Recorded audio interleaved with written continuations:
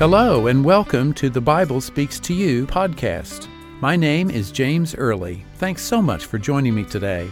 Each week, we take a fresh look at the Bible and dig down beneath the surface of things to the deep spiritual lessons of God's love for each one of us and how to live that love in our daily lives. The goal is to get back to the original Christianity of Jesus with his focus on healing and salvation and his message that the kingdom of heaven is at hand. So, let's jump right in.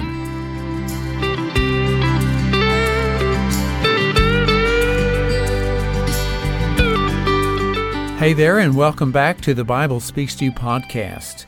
This is episode number 23. This week I'm going to have the first installment in an occasional series called How to Pray Like Jesus. The focus in this episode is what I'm calling the prayer to rebuke sickness. One of my major goals with this podcast is to help you learn to pray more effectively. Last week in episode 22, I talked about the power of God to heal in your life. And then 2 weeks ago in episode 21, I talked about how to pray about contagious diseases. So this week, we're going to look at some of the specific ways that Jesus prayed. And as I said, we're going to focus on a prayer that he used a few times, which I'm calling the prayer of rebuke. Jesus did not always use this prayer of rebuke. He had lots of different approaches to prayer. He approached every situation differently. He knew what the needs were. He never used a formula in the way he prayed. He discerned what was in the thoughts of the people around him, both the people that needed to be healed and those around that were thinking and judging and being critical or full of expectation that he would heal. He was always dealing with what people were thinking. So his prayers always took into account all these things, and he prayed in the most effective way in each situation.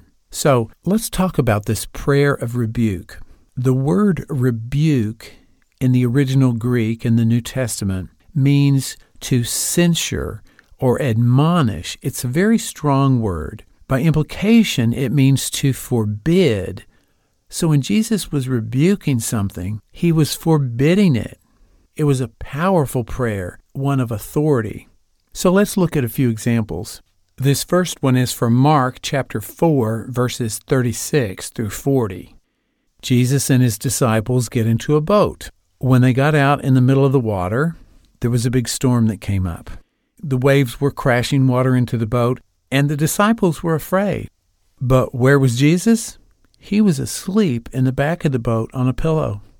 So the disciples go to him and they wake him up and they say, "Don't you even care that we're all going to die?"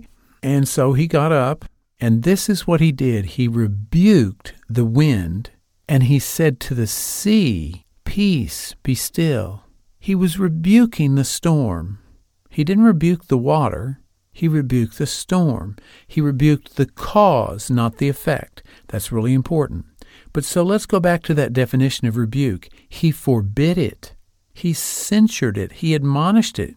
He denied that it had any right to be there. That is a very powerful prayer. Now let's look at Matthew chapter 17, verses 15 through 18. A father came to Jesus because his son was having seizures. The Bible talks about him being a lunatic. Today we'd probably refer to it as epilepsy or something like that. Anyway, this man had gone to some of Jesus' disciples because they had been healing people and they were not able to heal the boy. So the father comes to Jesus and says, "Look, I need your help because my son is in a serious situation." And there's a whole lot more to that story, but basically, this is how Jesus dealt with it. This is in Matthew 17, verse 18. It says, Jesus rebuked the devil, this evil spirit that was in him. And what happened? It departed out of him, and the child was cured from that very hour. So again here, Jesus did not rebuke the child. He rebuked the evil spirit that was in him. That's a good lesson for us. If you're praying for someone that's sick, you don't rebuke the person, you rebuke the sickness, because that sickness is not from God. It has no authority from God. Jesus always healed the people that came to him for help. And I say this, and I will continue to say this. He never said, oh, well, God sent that sickness to you to test you or to see if you were faithful. He knew that the sickness was one of the works of the devil, and his job was to destroy that. Let's look at another example. One time there was a man in the synagogue, and he had an unclean spirit. Who knows how we would diagnose that today? Whatever it was, though, it was pretty serious. And so when this man sees Jesus coming up to him, he says, "Let us alone. What do we have to do with you, Jesus of Nazareth? Are you coming to destroy us? I know who you are. You're the Holy One of God." He was taunting Jesus. This evil spirit recognized his destroyer. I think that's really interesting. Jesus' response was instant. The very next verse, this is Mark 1:25. And Jesus rebuked him, saying, "Hold thy peace and come out of him." Now, let's look at that verse carefully. He's not rebuking the person. He's rebuking the evil spirit, because it's the evil spirit that is talking. It's not that man. Because Jesus did not come to destroy the man. He came to destroy the evil spirit. So when Jesus says there in verse 25, hold your peace, in other words, shut up and come out of him, that second him is the man. He's telling that evil spirit to be quiet and get out of that man. So he's rebuking the evil spirit. Verse 26, and when the unclean spirit had torn him and cried with a loud voice, he came out of him.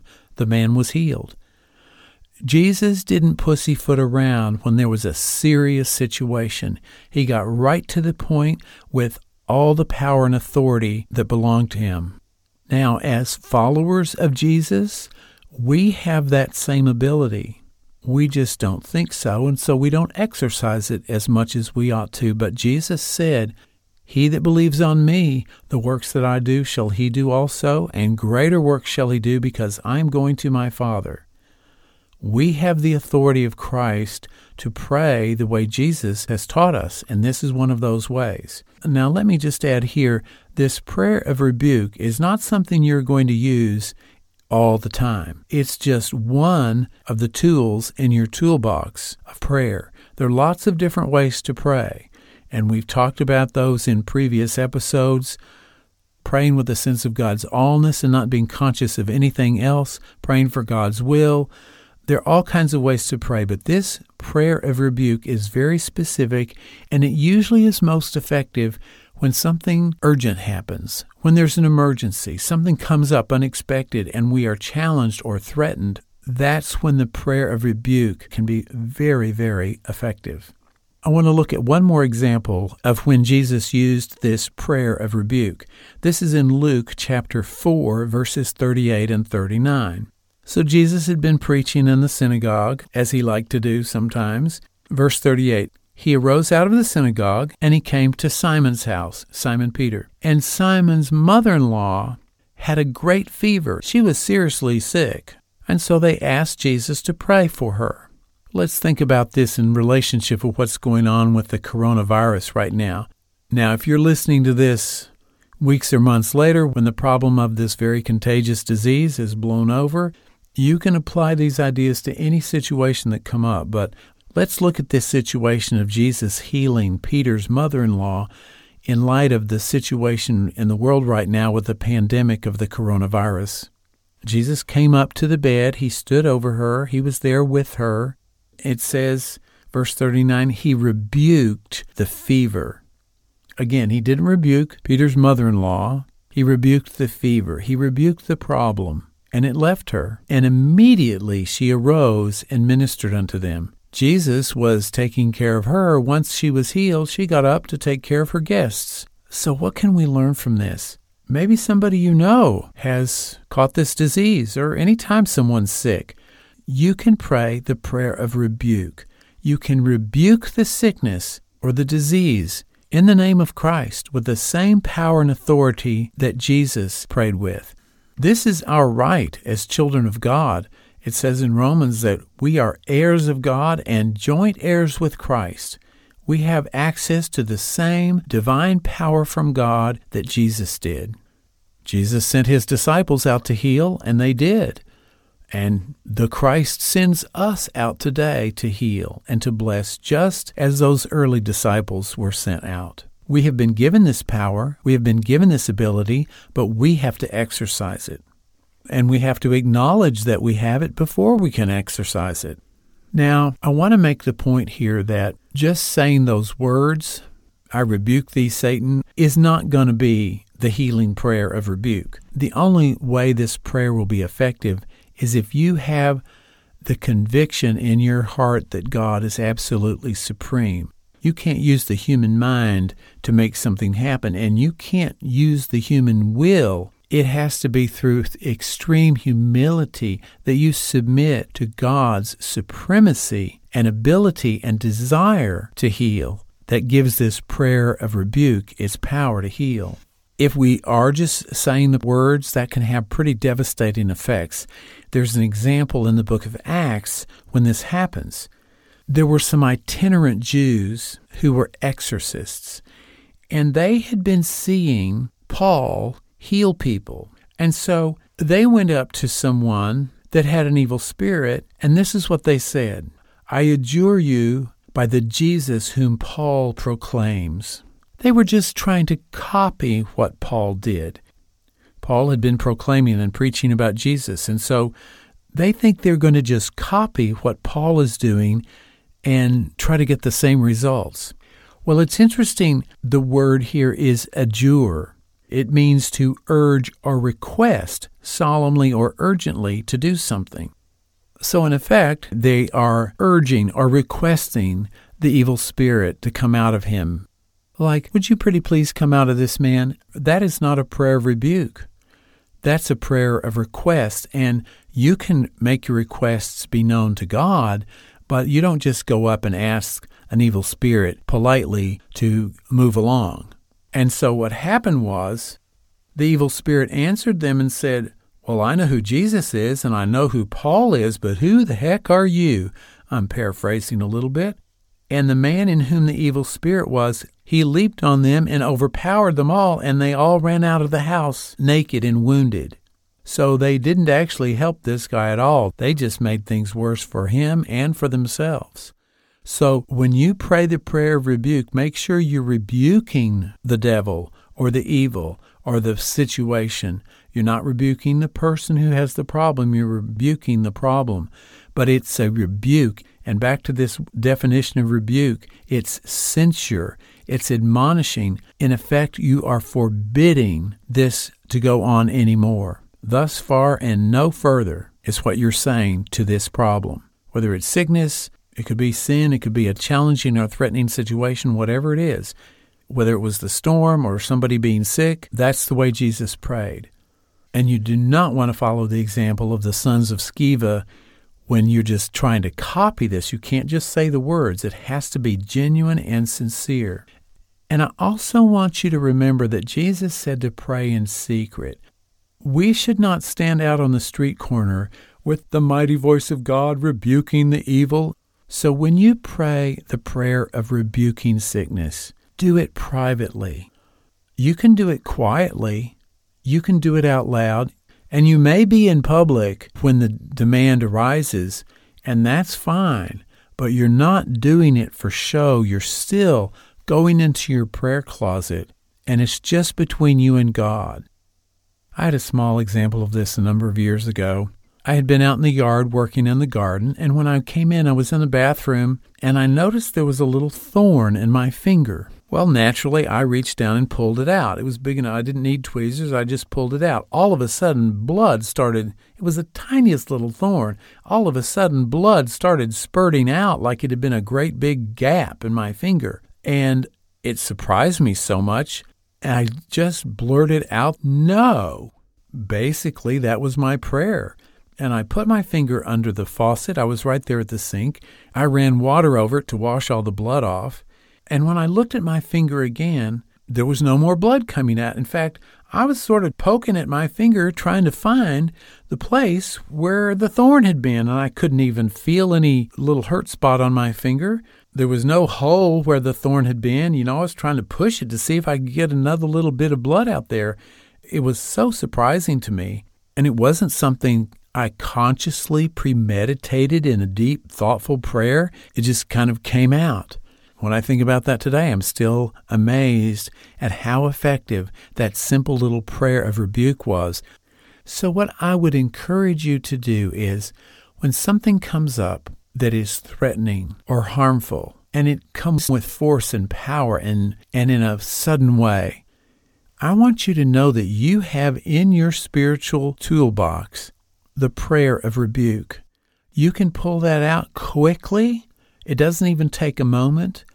And you can rebuke that situation. You can rebuke whatever the cause is.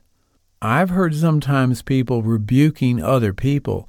That's not your job. That's God's job. Make sure you make that separation between the person and the evil or the error or the mistake or the problem. So let's think about how this might apply in this situation with this contagious coronavirus going around right now. If you know someone who is sick and you're praying for them, you can rebuke that sickness, just like Jesus rebuked the fever that was a problem to Peter's mother-in-law. Let's say you're caught in an alarming, threatening situation, like when the disciples were on the boat and the storm was so bad they thought they were all going to drown. Jesus rebuked the wind. Maybe there's something going on between you and some friends, and the real issue is jealousy. Don't rebuke your friend in your prayer. Rebuke the spirit of jealousy. Forbid it. Deny it any air. You can do that in the name of Christ. You can rebuke that spirit of jealousy, and you have the authority to do that. I have found usually the prayer of rebuke is not necessarily something you do when you're all peaceful sitting in your little prayer chair. It may happen then, but it's usually more effective when something comes up with an immediate need, and you jump right into it with a prayer of rebuke, and it can be very, very effective. If you've had a situation where you have used this kind of prayer, I'd love to hear about it. You can leave a comment in the show notes page. That's thebiblespeakstoyou.com/023. All the way at the bottom, there's a place to leave a comment. Now, to switch gears just a little bit, we're still working on our 20 ways to follow Christ in 2020. This week is number 12, and our focus this time is to wash someone's feet, or to translate that, to be a servant. You can find this reference in John chapter 13, verses 4 through 16. Jesus washed the disciples' feet, and they kind of were surprised because that's what a servant would do. That was like the slave would do. That's like Jesus coming to your house and cleaning your toilets. Well, once he was done, he said, "Do you know what I've done? You call me Lord and Master, and that's accurate. I am your Lord and Master, but I came to you as a servant. So if I, your Lord and Master, act like a servant, then don't you think then you all need to be servants to one another and take care of each other, and don't think you're better than everyone else just because you're one of my disciples." The whole idea is this week, you may not literally go out and wash someone's feet, but what can you do to play the role of a servant where you're being of service to someone in a way that might seem menial? What if a boss came and sharpened your pencil? What can you do to be of service in a way that's unexpected? I heard one time of a religious gathering, and there was some high archbishop, and he was there waiting tables. When I heard that, I thought, that man has some humility. He wasn't so impressed with himself or with his position that he couldn't be of service to all his fellow Christians. So this week, think about washing someone's feet, being of service, and not needing recognition for it. I want to thank you so much for being here. I appreciate you so much. There are people from all over the world listening to the Bible Speaks to You podcast. Actually, I think the count now is 50 different countries and hundreds of cities all over the world. And usually I ask for you to go and subscribe and leave a comment and all these things. And of course, I'd appreciate if you do all that. But more than anything this week, I would like you to take the ideas in this episode and really pray with them. Use them in your daily life and share it with a friend. There are people that need to know how to pray more effectively. and we all could use a helping hand sometimes in that. So use these ideas in your life this week and think of someone that might really appreciate and be helped by this idea of the prayer of rebuke.